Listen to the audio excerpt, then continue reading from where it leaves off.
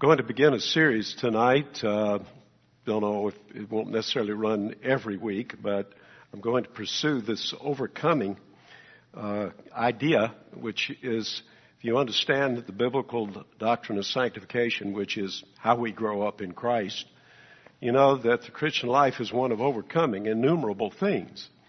And I wish to identify some of those things, some of those issues, and show you and hope that tonight, for example, overcoming regrets, how we can not become mired down in our struggle and our battles. We use that word, don't we? Struggle. Yes, we use the word Christian life is a battle. But we don't want to come off as defeatist, like we're always backpedaling and just trying to dodge blows and just defend ourselves. We want to think, as the Bible God would have us to think, is that how we move forward, how we become more like Christ, how we become more useful to Him. So this is the idea that I see in this overcoming. And as we take tonight, we're going to take the overcoming regrets. I'm going to read a few verses from Philippians, and I'm going to be in this passage a couple of ways and times tonight. But I'd like to read in Philippians in chapter 3, and if you will follow along with me, I'm going to begin to read at I'm going to read verse 12. It is in the middle of a very tight line of thought. Paul has been rehearsing something of his past, and he's had to pull out his credentials as to what he was, but yet that which he was didn't bring him any closer to God. Actually, it kept him from the Lord. But now his occupation here, preoccupation in this line of thought in verse 12 and following, is moving forward, making progress. So listen, take us to verse 12. Not that I have already obtained it or have already become perfect, but I press on in order that I may lay hold of that for which also I was laid hold of by Christ Jesus. Brethren, I do not regard myself as having laid hold of it yet, but one thing I do, forgetting what lies behind and reaching forward to what lies ahead. I press on toward the goal for the prize of the upward call in Christ Jesus. We understand regret, the word regret, but just in case we're a little rusty on it, I suspect that maybe, as best as I can calculate by the weather forecast, that on Wednesday morning, that there will be people who will have regretted that they have not gotten the right coolant level in their automobiles. And that other things as well. Perhaps they have not made the necessary adjustments for a hard freeze if your car has to sit out overnight. We understand how regret works. It's the dictionary defines it as a feeling of being sorry. It is that sense of loss. We could say something, for example, like it was a matter of regret that I was unable to see my loved one before he or she died on Thursday. And one may carry a regret. Maybe one had an opportunity to see them and one didn't, and therefore we know what regret can be like.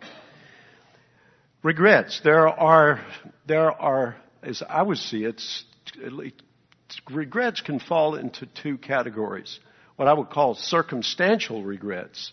Circumstantial and material regrets.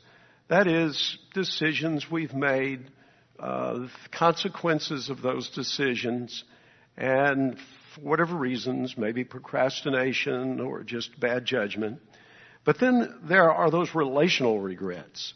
Relational regrets would be those impairments, the brokenness of relationships. Could be a marriage, could be in a home with children and parents disenfranchised from one another. That kind of thing. Relational regrets. Marriage is one that gathers up a lot of people, and we can understand and identify with maybe failure to give attention to a relationship. One can be married for 10, 15, 25, 30 years, and suddenly recall the fact that, or it dawns on them, they have an epiphany that they've not given more time to the relationship. Time has gone elsewhere. So these are the kinds of things that enter into the subject, and I'd like to just read briefly the paragraph that I set up this morning for us and to call our attention in on this subject of regret. We all have them, but quite often don't know what to do with them. I'm referring to regrets. Part of the problem is not knowing how to sort them out. There are regrets about health issues, about character, happiness, family, job, financial decisions, a broken marriage, wasted time, procrastination, child rearing, an impulsive shopping habit, and the list can go on and on and on. I would be interesting as to what kind of thought has already come to your mind as to some regret, something or another. I'm not here tonight to try to stir you up to get you just to feel down because you have a regret. But I want to take us to the hope that we find in Christ and how we can overcome regrets. So there's no silver bullet to handling regrets. There is a right place to start. And that's what I'm going to do this evening. So let's go there. And I'm going to propose my this issue of or addressing the issue of regret. I'm going to focus in on relational regret, but then I'm going to come back in a conclusion, and I want to circle back and deal with, relational circumstantial things as well, because I realize this is a pretty massive subject, and I don't want to minimize any kind of regret. That I certainly don't want it to be outside of our thought process when it comes to theology and how God wants us to come in any regret, no matter what it is. So let me have at it that way, and let's start out with this, and let's just deal with relational regret, which I'll frame it this way. I'm going to use some names here. These names are chosen to protect people. They're not anybody I know, but you understand how I will have to use them. So Alice was devastated when she learned that Ryan had been carrying on an affair with a woman at Ryan's place of work. Ryan repented and confessed his sin. He asked Alice's forgiveness. He said he wanted to save his marriage. Alice said she had forgiven Ryan, but was having a hard time forgetting what he had done. The thoughts of Ryan deceiving her and what he did were making her life miserable. Can Alice forgive and forget? You saw the word forget in Philippians, so I'm not pulling it out of the air. But what does it mean? Is Alice to forgive and not forget? Alice is being tormented by the past. Alice is a professing Christian. She goes to a Bible teaching church. Alice has questions about this painful part of her life. Why can't she seem to move on with her life? Ryan is also tormented. He's tormented by his regrets. He thinks back over a life, a marriage and relationship and decisions he made, which have created this awful set of circumstances. Painful. And of course, Alice has her own regrets. There are losses. There is the loss of a dream. There are the hopes for the future that now are altered significantly. And her past is affecting her present and her future. She's angry at Ryan and fearful that he might do what he has done, that he might do it again. Allison listens to Christian radio. On her favorite call-in counseling program, she hears a popular author and psychologist urging his radio audience to go to qualified therapists who are trained to lead you into a deep and thorough understanding of the past.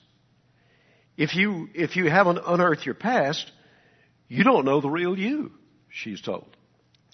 Alice can't seem to quite bring up and know what to do with Ryan's adultery. She keeps finding herself going to it, bringing it up, and using it at times.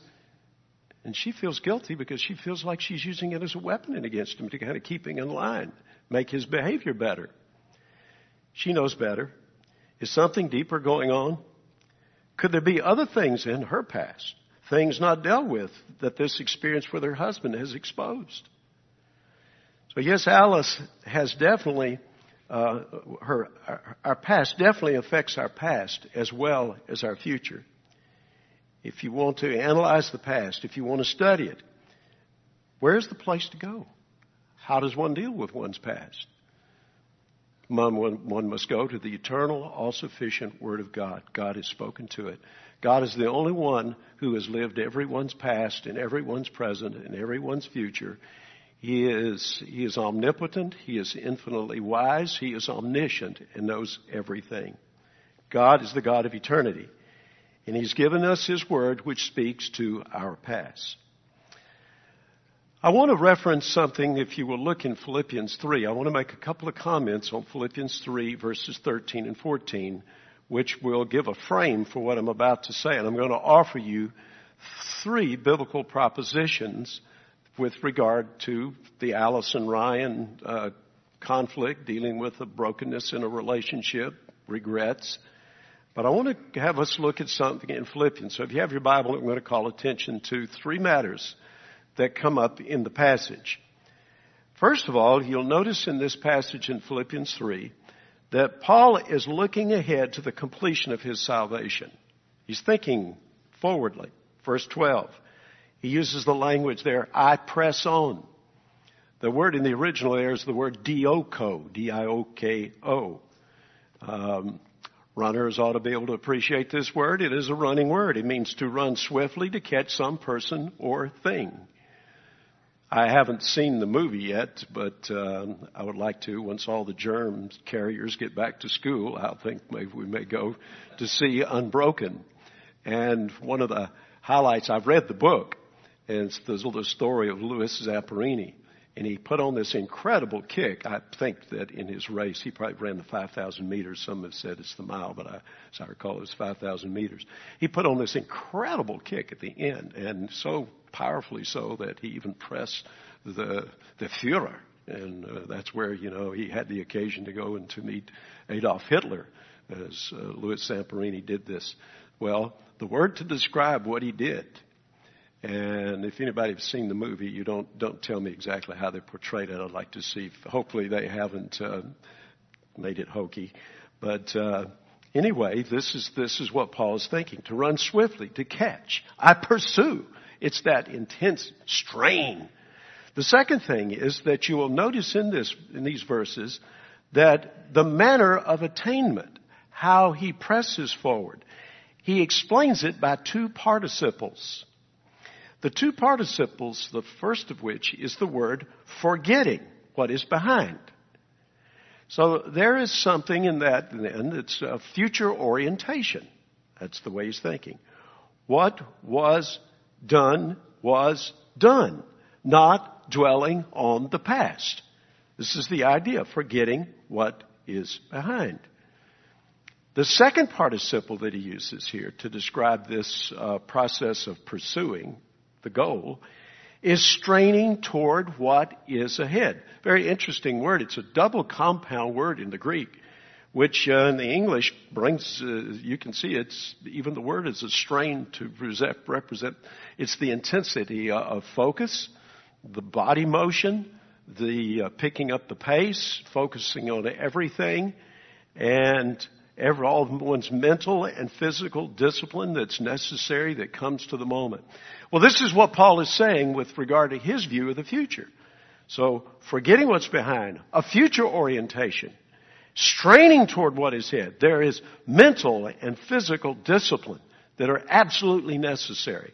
All right, and then thirdly, that the point is, and if I may draw a little intermediate application, so we must not let anything in the past distract us from finishing the race.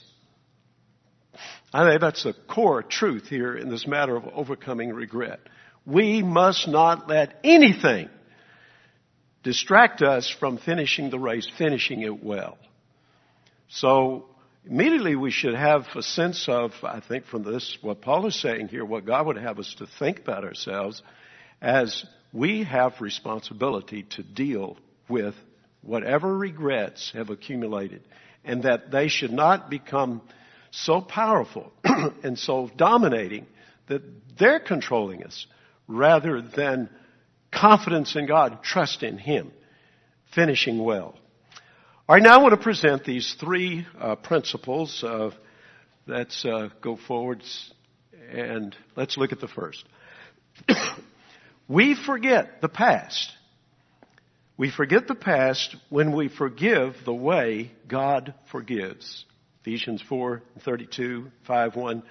Be kind one to another, tender-hearted, forgiving each other, just as, motivation, just as how? God in Christ has forgiven you. Therefore, be imitators of God as beloved children and walk in love. What does this mean? When God forgives, He does not remember our sins against us. We're starting with God here. We're looking at how He forgives. And then we'll move forward and see that that's the paradigm. That's the model. That's the direction in which we should go. Jeremiah 31, verse 34. For I will forgive their iniquity, and their sin I will remember no more. Isaiah 43, verse 25.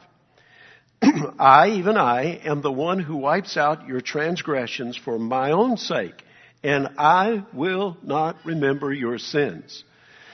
Now, you pick up on the word remember. You may have want to take issue with it. Remember, what is God's omniscient? Does actually God impose upon Himself?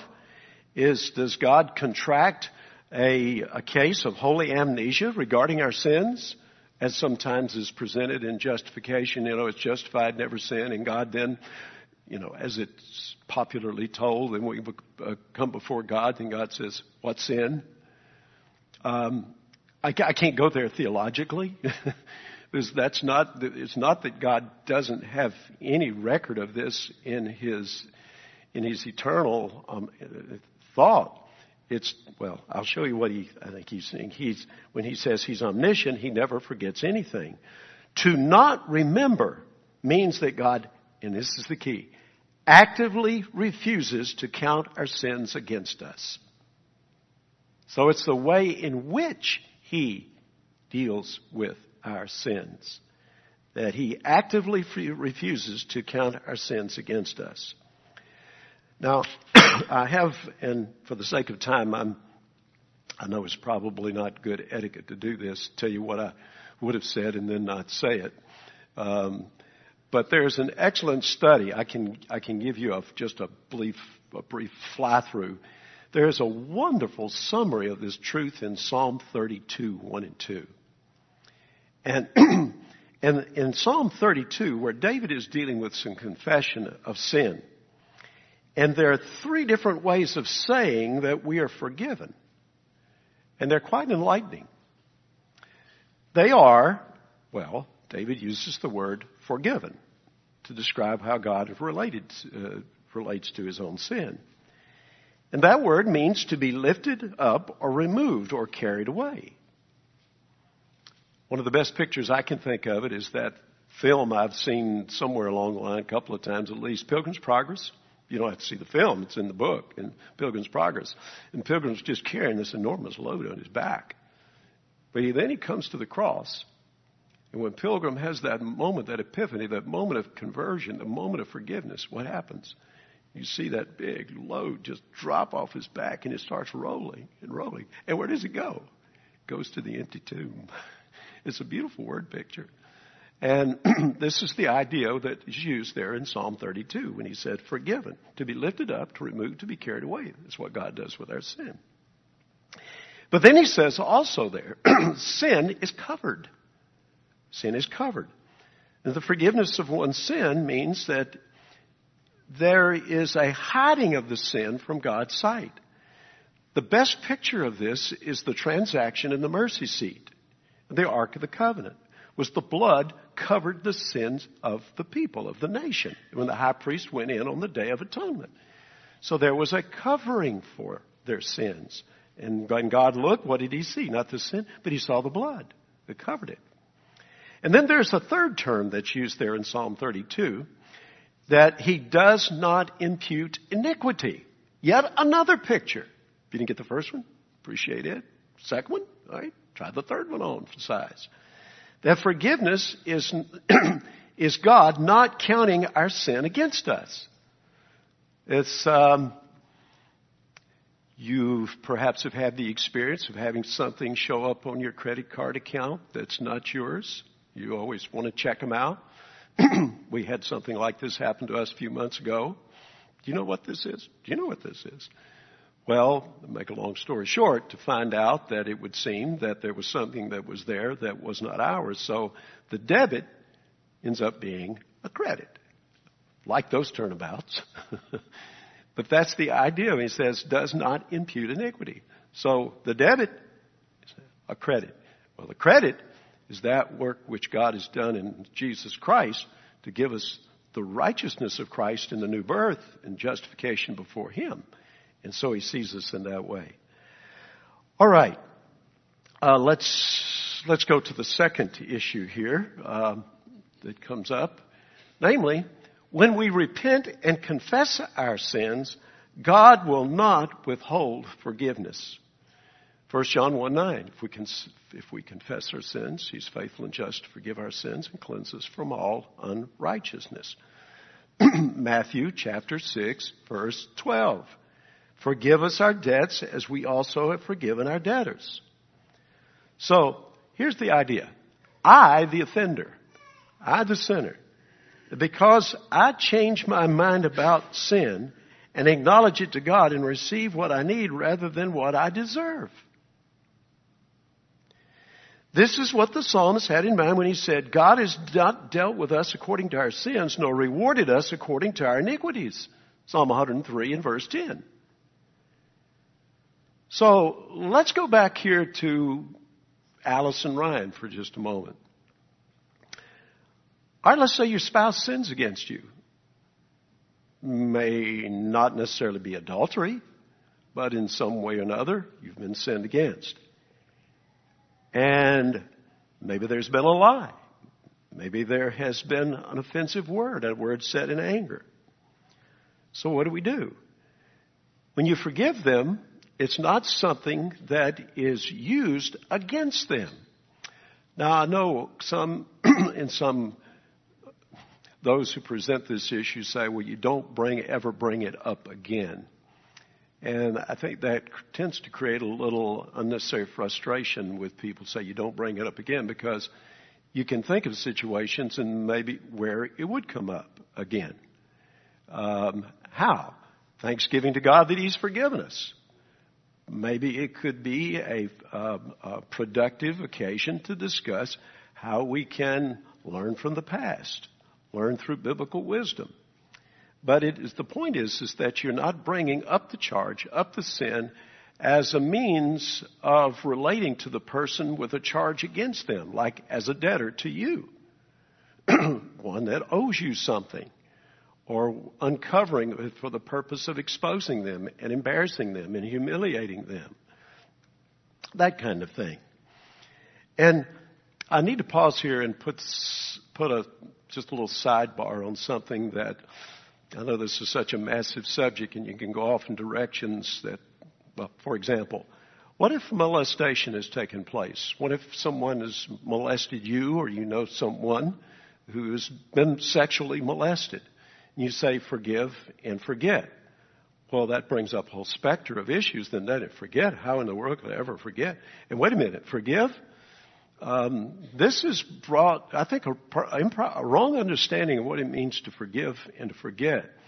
Has really put some Christians in Christian organizations, has put them in I would say harm's way, has put them rightfully so in harm's way, that they've opened themselves up to criticism. That I know of some mission boards, churches, Christian organizations, where there has been sexual molestation, it may be in a school, and students have been violated, and the counsel is to forgive, forget, and go on, and then the perpetrators of those sins are never held accountable for their actions, and it's never dealt with. And maybe it was even a breaking of the law. So there needs to be the place. Forgiving doesn't rule out the necessity for justice and for that person to be held accountable so that they don't do what they have done and they don't do it again. So that's with that caveat there, that's important to understand when I speak of these words, forgive and forget, lest we just, I don't want to misrepresent them. So, let's put it this way. Does this mean then? Does this mean that the episode, whatever it is, a molestation or a serious breach in the marriage relationship, adultery, does this mean that the whole episode is to immediately vanish from your mind? Is it to be erased from one's memory? Is that what is involved? No, it does not. That's unrealistic. There is no such commandment in the Bible to have some kind of self-imposed sense of denial, if you will. But what does it mean? What does forgiveness mean? It means that my relationship with my spouse is not to be based on that sin. A complete change in my relationship is to begin to take place. Say begin. It's going to take work. It's going to take rebuilding of trust. It's going to take a lot of work and time and attention and repentance and forgiveness and humility and discussion. Do I want to change the past? Then I must be obedient to God and deal with the past His way. How do we know if true repentance has taken place? How would I know if I have accepted and forgiven the one who has sinned against me? I think that's a necessary question, isn't it? Lest I begin to kind of play a game with myself. It makes myself believe something that's not true. I look for fruit. That's what I would look for. It takes time for fruit to grow, does it not? And forgetting then can take place, as one writer puts it, when fruit is discerned, forgetting then becomes possible. So fruit-bearing mind, love and joy and peace and patience and kindness and goodness and faithfulness, meekness and self-control. And so therefore, if I have repented, then in time it will be evident in my efforts to build a new relationship. What's going on? What's it look like now? How do you speak to one another? What's the tone of your voice? What are the courtesies and the manners that are necessary in a relationship? Are they there? Is there kindness? Is there gentleness? Is there compassion? Is there helpfulness? Is there humility in the relationship? So let's go on from that point. So let me just walk through. Let me rehearse something here for just a moment. Okay, I want to back up just for a second. And I want to say something with regard to what forgiveness is not. And I'll be brief here, but I think we need to give it attention. Forgiving is not forgetting. All we need to do to forget is have a bad memory. So, 2, forgiving is not excusing. One could put it in the realm of genetics, or, it's just the way I am. You got to take me the way I am, that kind of thing. Forgiving is not smoothing things over. That when you forgive, you build a new kind of relationship. So forgiveness is a process. It's not just the exchange of words like, hey, I forgive you. All right, what's for supper? It's the beginning of a way of living and thinking that's entirely new. Now the orientation is love.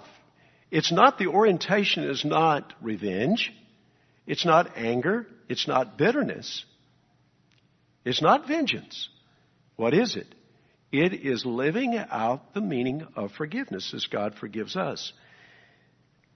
So, but before we leave this principle, let me state one more thing, the way God forgives us.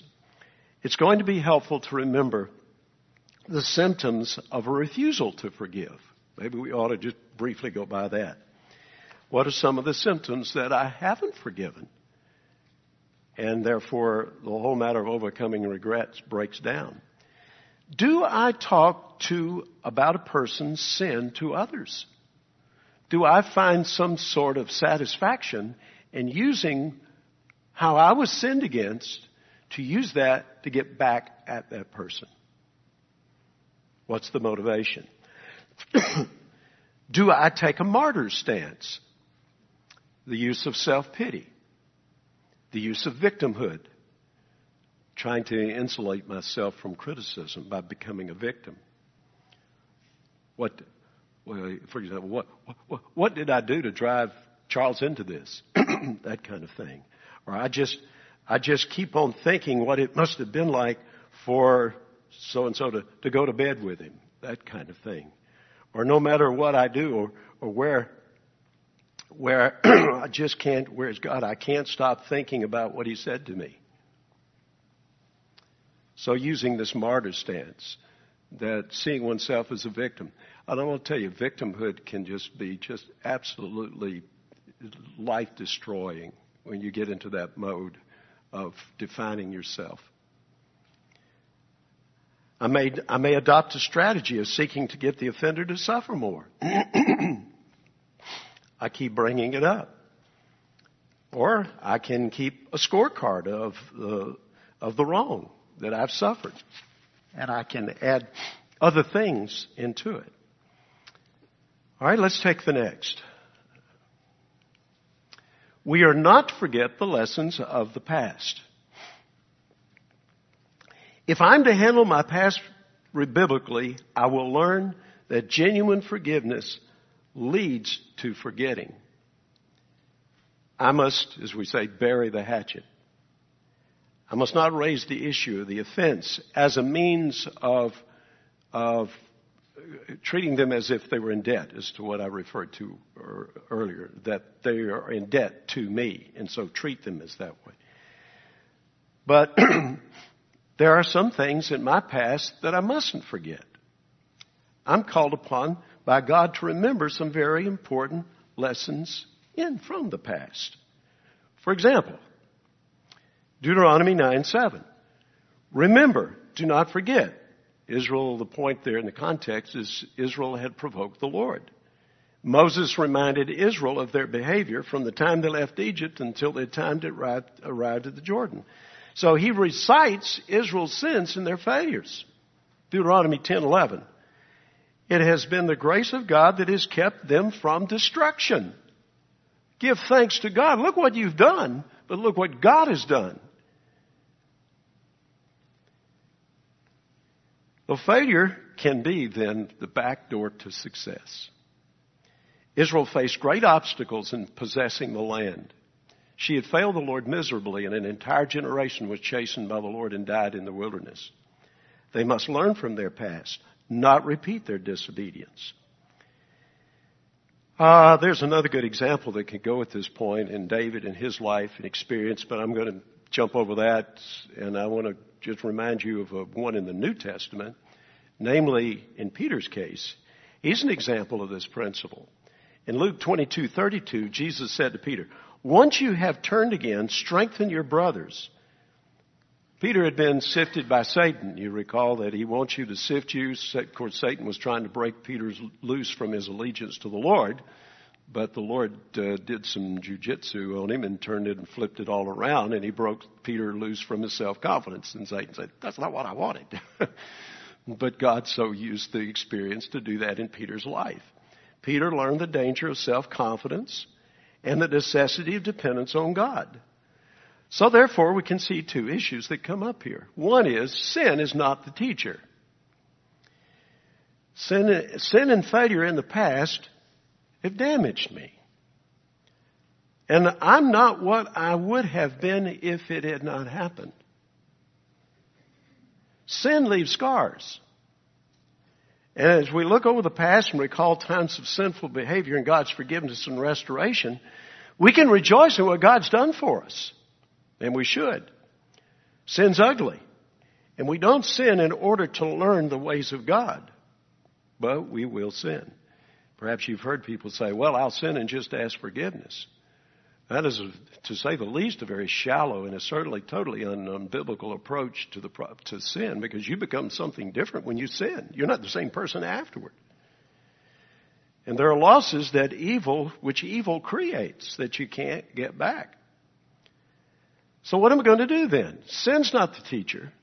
I know sometimes Christians, we can be really enamored with people who've been in these, what we say, really, really, really bad experiences, drugs, prostitution, crime, whatever. And I've seen meetings where those who've come out of that draw massive crowds, and people just come, and quite often Christians who've seen themselves somewhat sheltered get entertained by all this stuff, and you begin to think, well, if I had just sinned more, I could really just be, I could be a much more powerful Christian and be much more used to God. Wait a minute, hold time out. No, who's the teacher? Wisdom is the teacher. Wisdom is the teacher. I've been taught about my weaknesses, how easily I can yield to temptation in the right circumstances. You have those moments?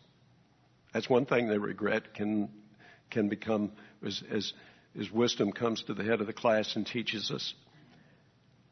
I looked when I should not have looked. I thought what I should not have thought. I rationalized my sinful desires and encouraged them further. I hurt someone with my tongue. I shouldn't be using my tongue that way. That's not the way God. What does God want? How does He want me to use my tongue? Maybe I just need to remember, get up every day, Lord, set a guard over my mouth, oh Lord, keep watch over the door of my lips.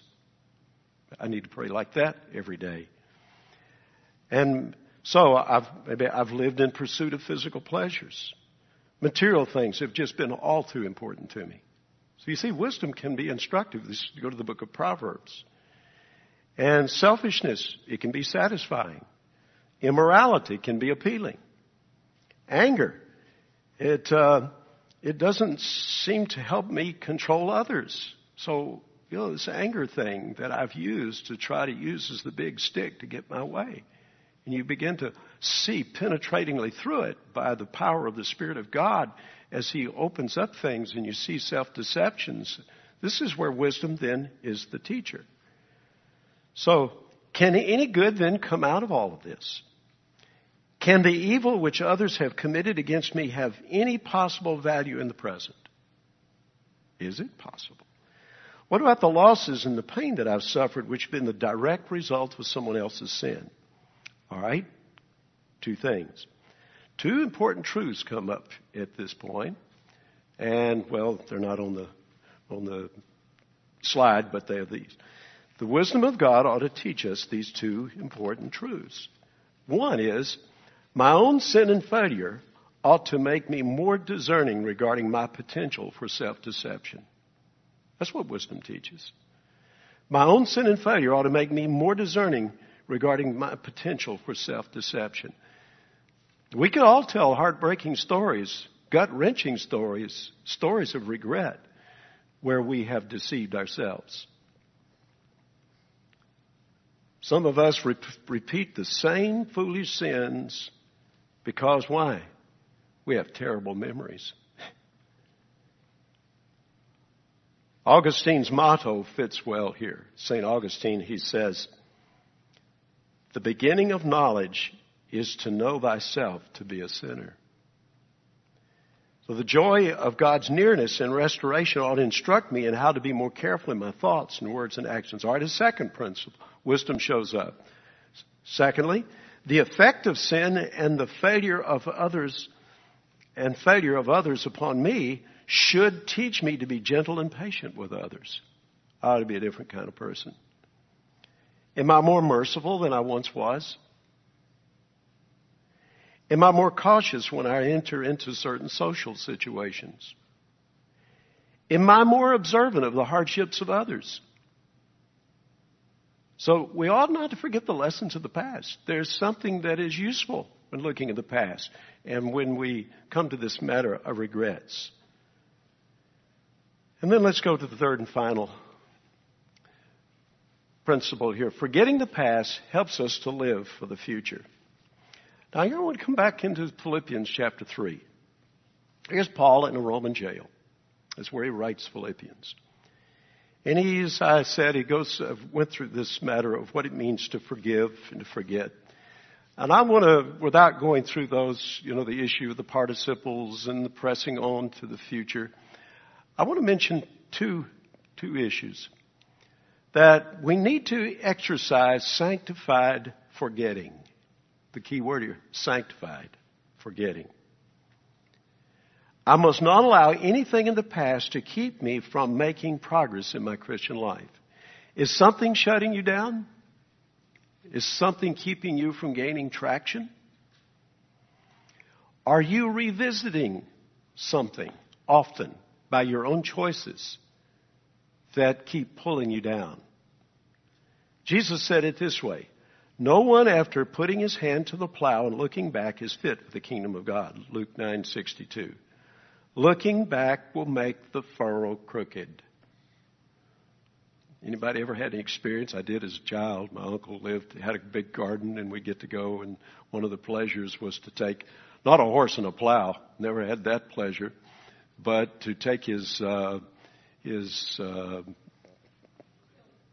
thank you.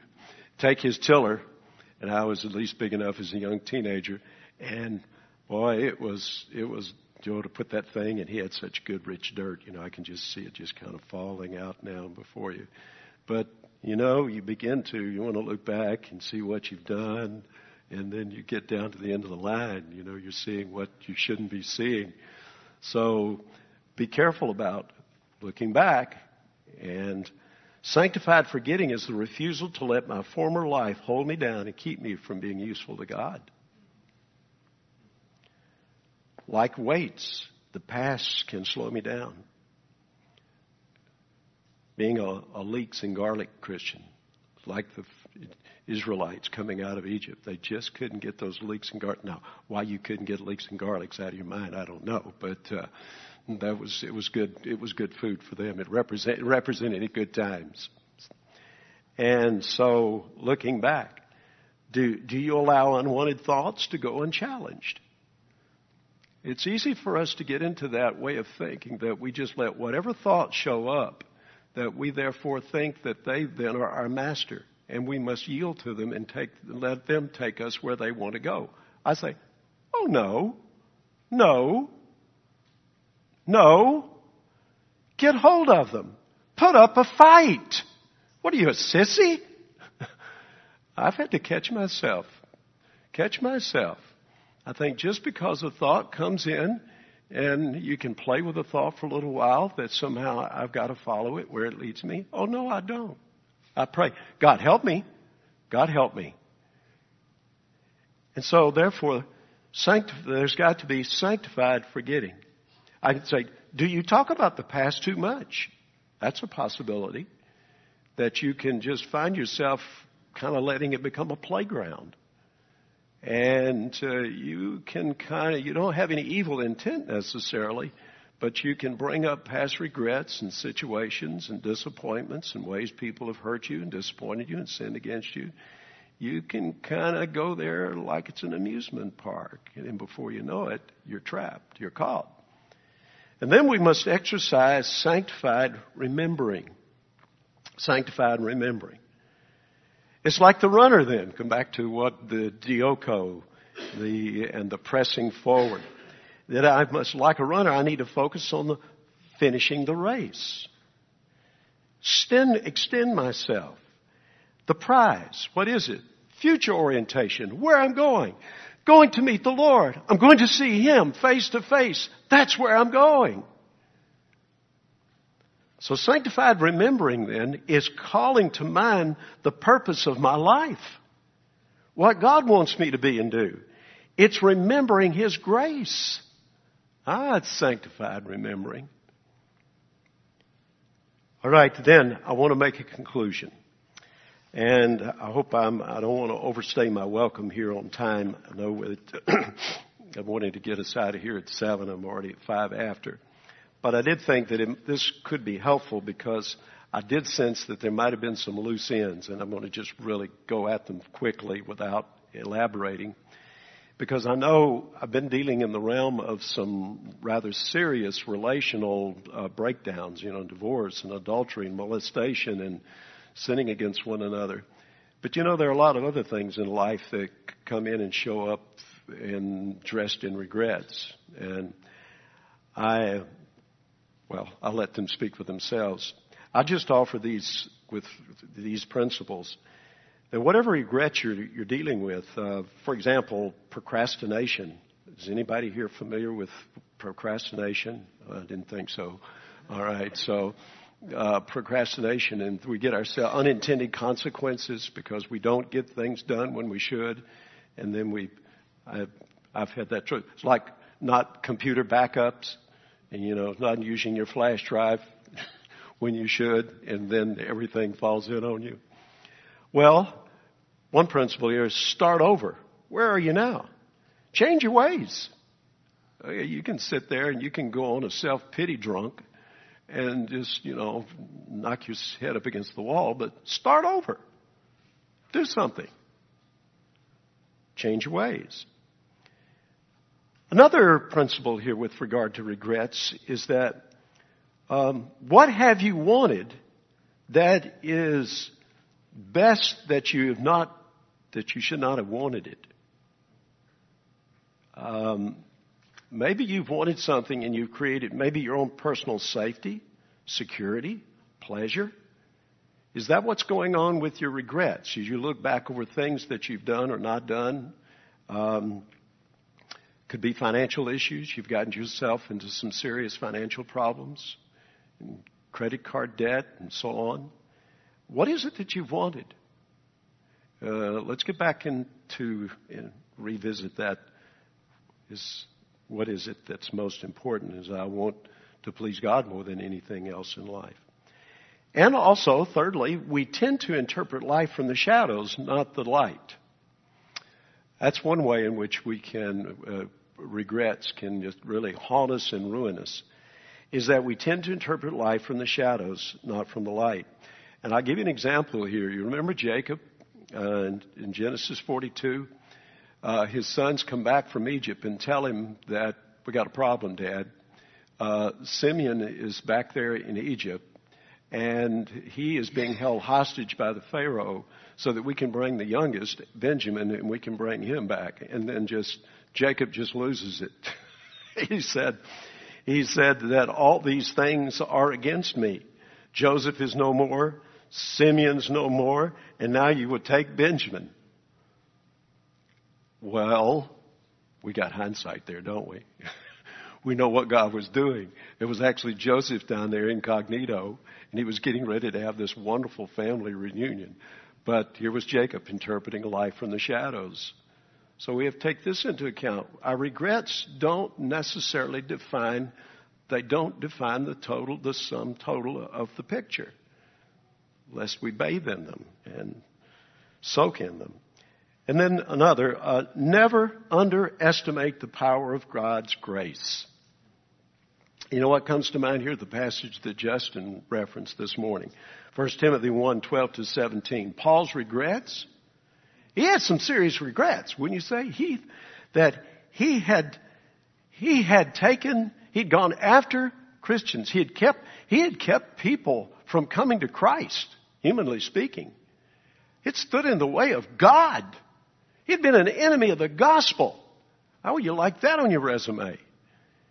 And Paul just goes on with thanks to God, and he said he's the chief of sinners, that I think he's probably thinking of the degree to which he sinned. But God can take dunghills and turn them into gardens. So no matter what this is a pre-conversion issue here. Whatever happened in your past before you were saved. And that think of the power of God's grace for changing, for forgiving, and giving you new direction. And then lastly here, what about the Christian? God takes our losses as a Christian and turns them into gain. How? By God's infinitely wise and loving purposes. And you know the classic verse here. Romans 8:28. All things work together for good to them that love the Lord and they're called according to His purpose. Revisit that. When he says good, that doesn't mean that he's going to make you feel all comfy and better. It means he's going to conform you to Christ. And that may mean more affliction and more difficulty. But he's working it out for the purposes of bringing more fruit into one's life. And then Paul goes on there in Romans 8:29, for those whom he foreknew, he also predestined. And he just gives this golden chain going all the way back to eternity past and all the way forward to eternity future. Look at what God is doing on your behalf. Look at the big picture. And here is the part in which you're now, the part you're playing now in this. And look at what God is doing in your life. So things aren't unfolding in a way that you think are really great. I've got these regrets and I wish this hadn't happened. All things work together for good. Hey, you've got God's word on it. And look at your regrets in that context. And don't let them sit up there as sovereign, determining who you are and how you should be living. All right, I went over about 10, 12 minutes, but I thought I should, just in case, and this would be a good time to break up and to go into some breakout session, I guess. And this is where we could talk and encourage one another. I'll just leave this with you, that you will take this and ponder these points and let the Spirit of God direct them and help us. This wasn't intended to be a New Year's message. I picked it and then I thought, oh, hey, it is the first Sunday in the New Year. But maybe it is timely to think about, as we think about setting a new direction and getting certainly some psychological momentum for the coming year. And let's pray to that end. Lord, I pray for the one here tonight. Lord, we all have those regrets that show up at our door, wake us up in the middle of the night, keep us from eating, take our hunger away, bring tears to our eyes. Lord, that sense of loss which sin creates, but Father, you're greater than. So help us. And that one tonight, Lord, who's fighting a special battle with regrets, I pray, God, that you will show yourself all sufficient and that your joy can be our strength. May it be so for all of us this year. In Christ's name, amen.